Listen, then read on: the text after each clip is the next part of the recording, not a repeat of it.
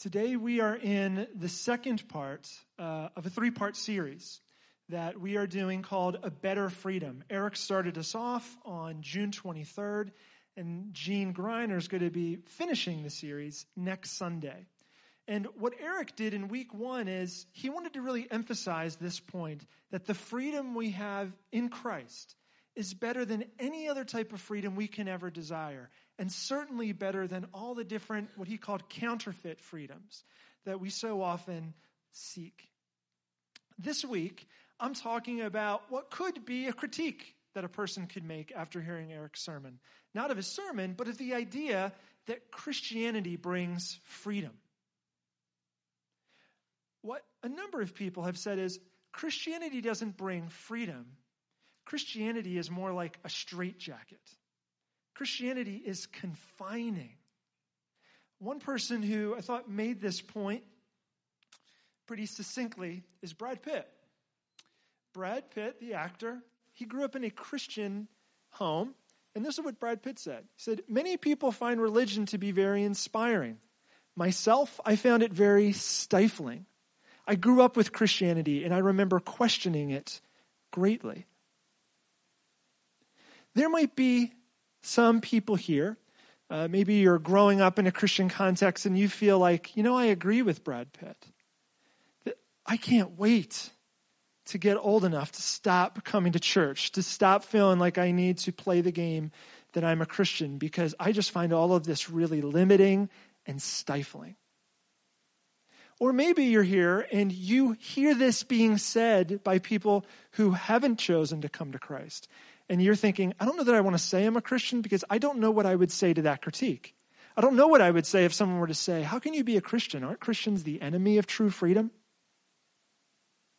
It's because these issues are so prevalent in our homes, in our churches, in our world, that I think it's important that we spend some time today dealing with this question. Is Christianity truly bring freedom, or really does it bring just restrictions that are stifling? Now, we're going to walk through the passage of verses 7 through 15 that we looked at before to answer that question. Before we do, I want to give you a little bit of background on the book of Galatians and the passage we're looking at. So Galatians is a book in the New Testament, which is significant because the New Testament actually starts, to understand Galatians, you need to start with the beginning of the New Testament where we say Jesus' life, death, and resurrection. And after Jesus rises from the dead, he says to his disciples, I want you to go, leave Jerusalem, and I want you to make disciples of all those nations that are in the world outside of Israel, where there's all these Gentiles, non-Jewish people. And I want to make them disciples. One of Jesus' disciples who went and took Jesus at his word was Paul, an early Christian leader, one they called an apostle, which means one who was sent. Today we think of missionaries, people who were sent out to other countries. Paul did that, and he went to Galatia, one of the places he went, which is modern-day Turkey, actually. So Paul goes to Turkey. He tells people about Jesus. A number of people come to Jesus. But after Paul leaves to go somewhere else, some other people come to teach the Galatian Christians. And they say, probably in effect, Paul, if he had time with you, was going to tell you what else you needed to be a Christian. What you need in addition to faith in Jesus and giving your life to him, you need also to basically become Jewish. You need to do circumcision, which is a cutting off of the flesh, so that you can have an outward sign of the fact that you're part of God's Jewish covenant family.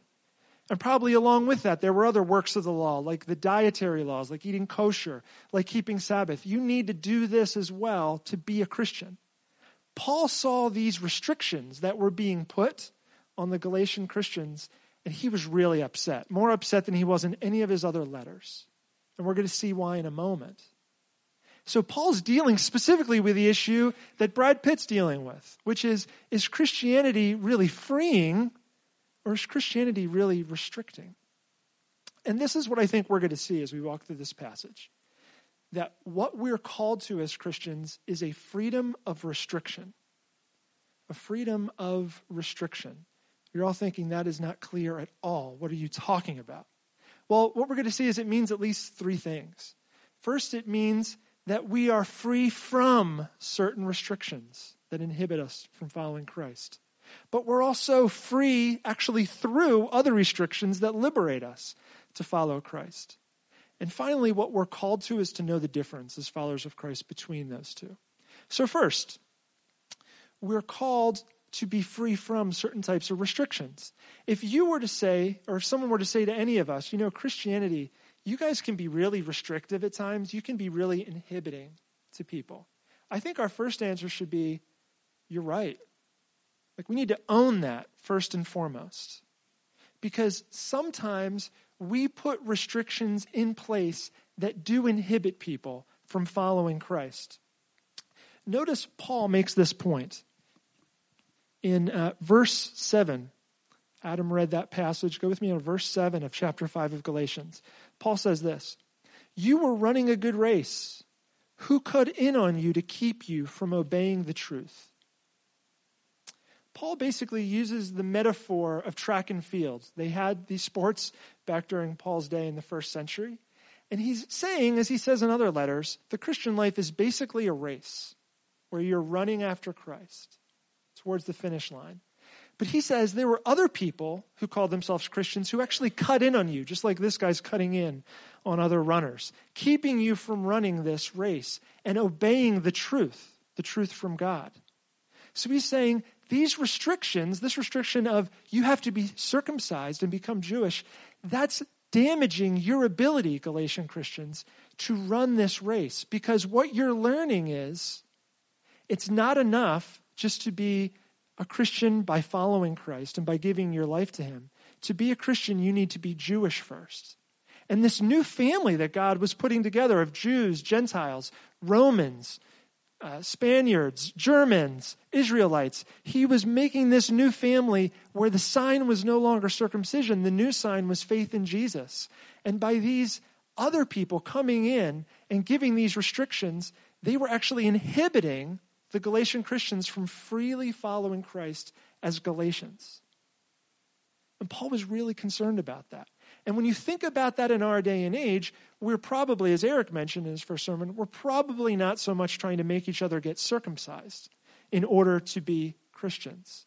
But we do put other restrictions in place in our modern times that have just as damaging effect and inhibiting some people, whether they're growing up in the church or whether they're just considering Christ, of actually running this race towards him. I'm going to give you two examples. One example is what's happened in churches. Another example is what happens in our own homes as Christians. In our churches, we all know of the story of the civil rights movement and how reached its boiling point in the 1950s and 60s, but it started well before that time, that there were certain restrictions put in place by people who called themselves Christians, they were white Christians, on black people, many of whom were black Christians. Restrictions that we call them Jim Crow laws in terms of when they were actually legislated, like blacks are restricted from being able to use the same bathrooms as whites, or blacks are restricted from sitting on the bus with whites, or blacks are restricted from eating in the same restaurant with whites.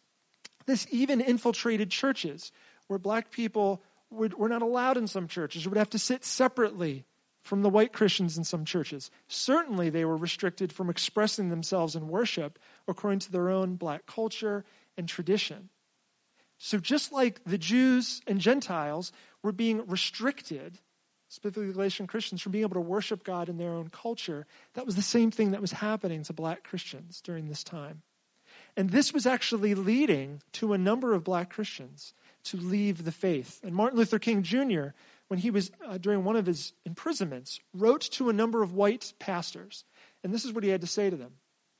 "My dear fellow clergymen, the black Muslim movement, nourished by frustration over the continued existence of racial discrimination, is made up of people who have absolutely repudiated Christianity and who have concluded that the white man is an incorrigible devil." In other words, black Christians were leaving the church because of the restrictions that were being put in place by white Christians and becoming Muslims, worshiping Allah instead of Jesus. That's what can happen when restrictions are put in place, even in our own times. Sometimes knowingly, sometimes unknowingly, we send the message that says, in our church, still I read a statistic, 87% of churches are still segregated, basically, in the country. And when any tradition, whether it's whites, Black, Hispanic, Asian, says, in our church, we only worship this way. You can't worship as Jew plus Gentile plus barbarian plus Scythian. We are putting limitations that Paul would have said is keeping people from being able to freely follow Christ. That can happen in our churches. But these restrictions that inhibit us from running this race, it can also happen in our Christian homes too. I had told you a little bit about Brad Pitt's story. I also came across the story of Katy Perry. Some of you guys know Katy Perry. She is a singer-songwriter, performer, and she actually grew up in a Christian home. And at a certain point, she became an adult, walked away from that faith, and was reading different interviews from Katy, and she had given different restrictions that were put in place in her home that she said worked towards causing her to leave the faith. It's probably hard for some of you to read these, but we'll read them. She said, I wasn't allowed to buy non-Christian music, and the only book my mother read to me from was the Bible. I wasn't allowed to watch much TV, and it was very censored. It was really strange. And get this, I wasn't allowed to watch the Smurfs. I wasn't allowed to eat deviled eggs because they were called deviled. So I had to call them angel eggs before I put them in my mouth. You don't celebrate Halloween, certainly not. And I grew up in basically a bubble beyond the bubble. I had restrictions on even people I could know outside of the church. Now, this isn't a judgment on Katie's parents. I don't know Katie's parents, but it's an example of the fact that there are restrictions that are at times put on younger believers that cause them to say, I don't want anything to do with this. If this is Christianity, this is just so constraining, so much like a straitjacket, then as soon as I get a chance, I'm out of here. So we need wisdom, and we'll talk more about that. We need wisdom to know what sort of restrictions to put in place. But there are restrictions that can inhibit people from following Christ. It can happen in our churches, and it can happen in our own homes. And this was something that even Jesus, in his teachings, saw happening in his day. This has always been part of what can happen in our churches. He said of the religious leaders of his day, they crush people with unbearable religious demands and never lift a finger to ease the burden. At Grace, are we the type of church that puts restrictions in place that work as burdens on people being able to follow Christ? In our homes, do we put restrictions in place that serve as burdens to people being able to follow Christ? Or do we lessen and ease those burdens? If we're called to a true freedom of restriction, it starts with identifying and removing those restrictions that are actually inhibiting us from running the race. Now, up to this point, it would be easy to think, okay, I've got you. True freedom in Christ means getting rid of all these rules, getting rid of all these restrictions. That's the answer. But Paul sees that the Galatians could go that way, and he wants to warn them of taking that route and saying that's what true freedom is. Because just as much as it's a freedom from restriction, there's also a freedom that can be found through restrictions. Look at verse 13. So we skip down a little bit to verse 13. Paul says this. You, my brothers and sisters, were called to be free, but do not use your freedom to indulge the flesh. Rather, serve one another humbly in love. He's saying, yes, you're free. You're free from certain restrictions, but don't use that freedom to now think you're free to do whatever you want. You're not free to indulge the flesh being the natural, fallen, human, sinful state that all of us have. He's saying you're not free to just do whatever you want and desire, which is how some people define freedom. Freedom is the absence of all constraints and limitations, but not for Paul. And he gives us a quick example here. He says, you need to serve one another humbly in love. Serving one another is a restriction. It means I don't get here at Grace to just do whatever I want to do. I don't just say, I need to get my way in every decision. If I do that, it's going to limit the freedom of the community to flourish. Paul says, there are constraints that you have. There are actually limitations and restrictions that can help liberate us. I think the constraint or the restriction in our day that is most disputed, that gets talked about the most, is the restrictions Christians have around their sexual ethics. If you go on our website, you can see a different number of beliefs we have about God and about humans. And we talk about sexual ethics there. And this is what we say. We say that humanity, was created as man and woman, and that marriage is ordained by God as a covenant between one man and one woman. Any intimate sexual activity outside of marriage is a violation of God's standards.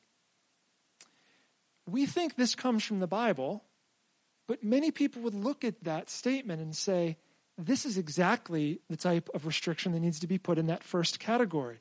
It's inhibiting. It's restrictive of human flourishing. But we at Grace, we believe that actually for Christians, this sort of restriction is actually one of those that's not constraining. It's actually liberating. Why do we think that? Well, for a couple reasons. One is, again, if you look in verse 13, Paul says, we aren't free to indulge the flesh, which means more than our natural physical state, but it includes that natural physical state. You aren't free, whether you're a man and a woman, to sleep with as many people as you would like to sleep with. You can't indulge that desire, even if you think, Dave, that's kind of a natural desire that I've always had.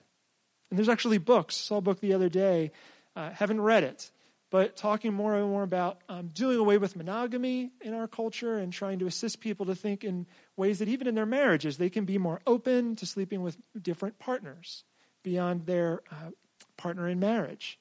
So that's a belief that's out there, but Paul stands against that perspective. And this is something that actually would have been a constraint for Paul because Paul wasn't married. So as Paul embraced this ethic and said this is actually an ethic of freedom, he was limiting how he sexually expressed himself. So one reason I believe that this is actually liberating is because this is what we see taught by God in the New Testament. But there's another reason. And that reason is built into the fabric of our world is something many of us agree with, which is we don't just see restrictions that inhibit. Many of us live our day-to-day lives with restrictions that lead us to be liberated. I'll give you a few examples. If you want to, and we'll start with marriage actually, since we're here. If you want the freedom of a happy marriage over time with a partner, you can't also be free to sleep with whomever you want to sleep with. That's not going to give you freedom in your marriage to have a happy marriage over time. But let's move beyond that.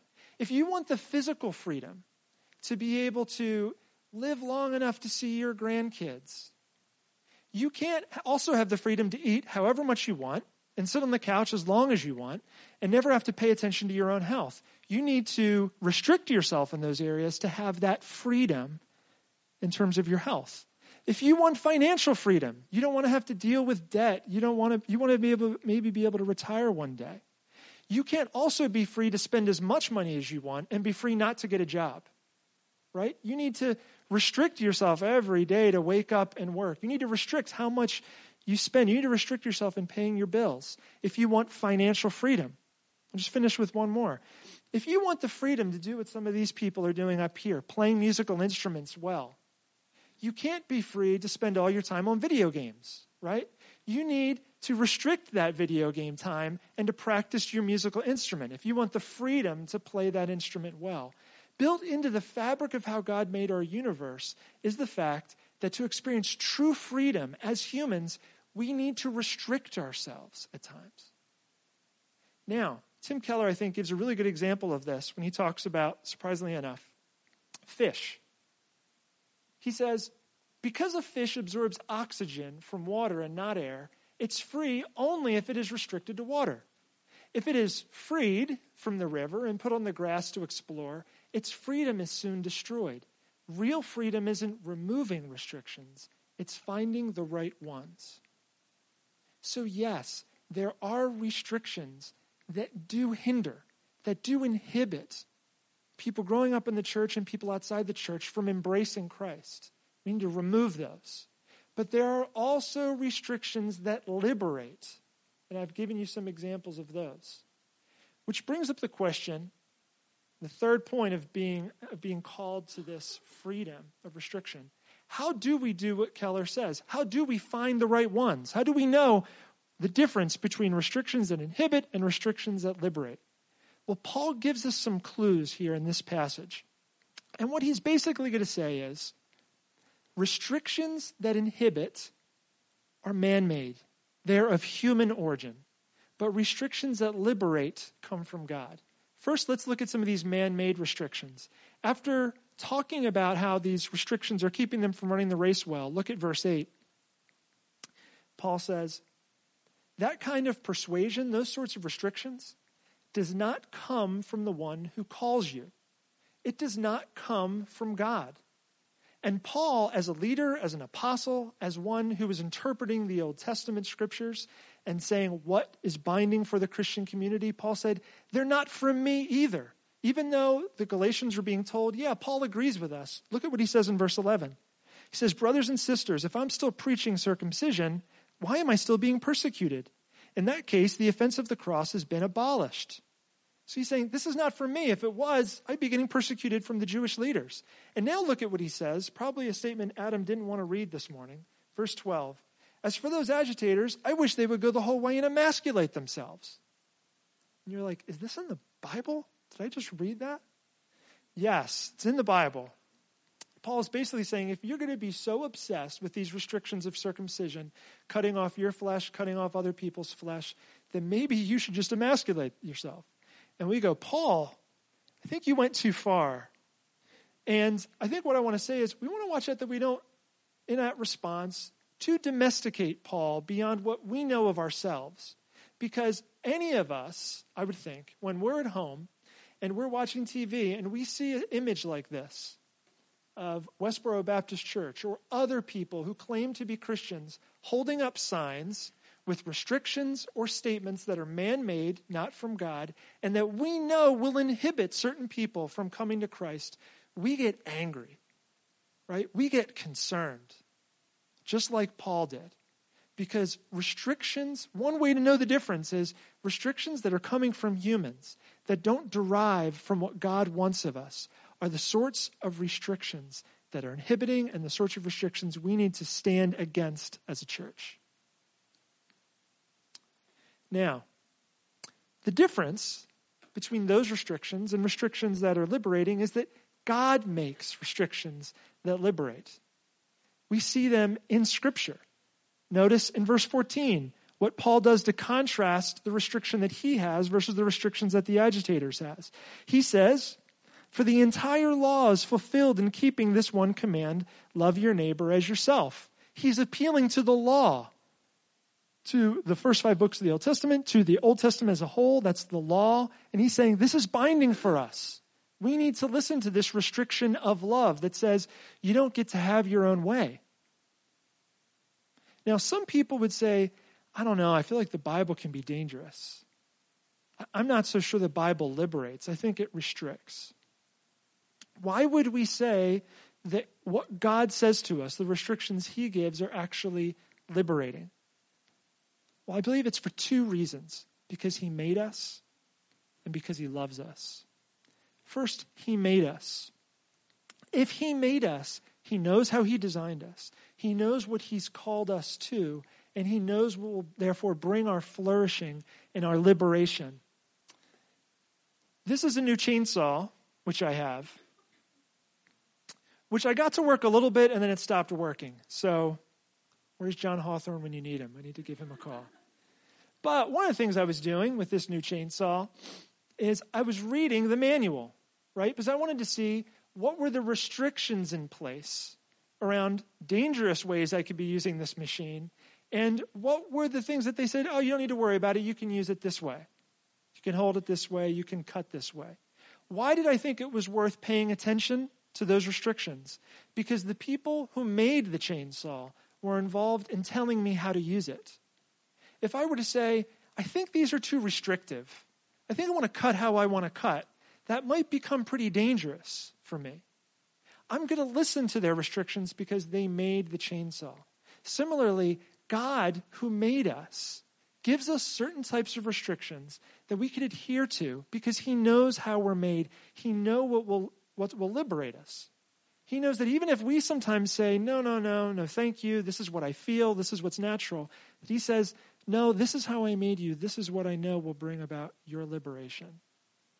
But there's a reality that we need to consider, which is every single one of us, despite knowing that God made us, despite even saying, I want to follow what you tell me to do. I want to respect the boundaries and the restrictions you give me.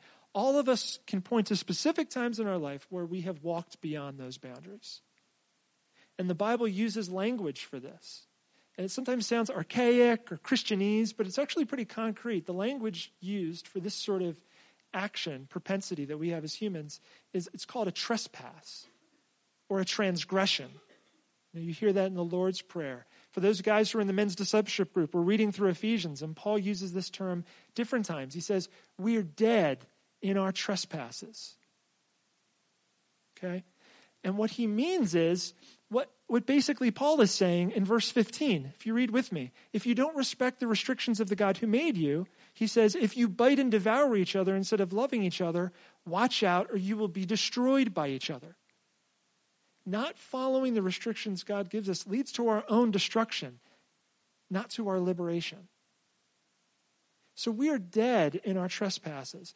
And it's kind of like this happens as a kid, but maybe as an adult, you see a sign that says no trespassing, and you think, well, why not? I'm kind of curious. Why are you telling me I can't go beyond that sign? And how many of us, in the signs in our life of no trespassing, or we hear God telling us no trespassing, we say, I think I might know better. I mean, that's the oldest story of humanity. We see it in Genesis, 3, that humans just say, I think I have a better idea about what restrictions make sense and which don't. But fortunately, he's not just a God who made us with these restrictions, he's a God also who loves us. So he gives us restrictions out of love, but when he sees us go beyond those restrictions, when he sees us trespass or transgress those restrictions, he loves us enough to help us back over that fence. And he did this through us through Jesus' death on the cross. Isaiah, which has been the book we've been reading through, do you remember what it says in Isaiah 53? He was pierced for our transgressions. He died for us, for those times we've trespassed and gone beyond those restrictions. But also, by doing that, by his punishment, it says in that same verse, by his punishment, we can have peace with him. So if you're held back from freedom because you can remember all those times you've done things that you think, wow, I wish I would not have done that. That was not what was best for me. That was completely walking away from God. Those experiences don't have to hold you back from true freedom, because Jesus, through his life, death, and resurrection, wants to have peace and bring you back to him. We just sung in one of those songs a line that Jesus said himself, if the Son sets you free, John 8, you are free indeed. That is the better freedom we can experience, which is a freedom of restriction, which means freedom from all those ways that humans try to constrain one another with man-made rules, and freedom through those restrictions that God, as our maker and as our lover, has given us for our flourishing, and help through Scripture to be able to know the difference between those two. And if you're thinking, I'm not smart enough, I don't know the Bible well enough to know how to discern those different sorts of restrictions that inhibit and restrictions that liberate, this is one reason why we have discovery classes, which are starting up in the fall, which we encourage you to come to, where we try to explore the Scriptures. This is a reason we have women's Bible study. This is a reason we have men's discipleship group, where we're trying to learn how to get into the Scriptures day after day. But there's another thing which Paul is going to tell us we need to do if we're to have the wisdom to know the difference between restrictions that inhibit and restrictions that liberate.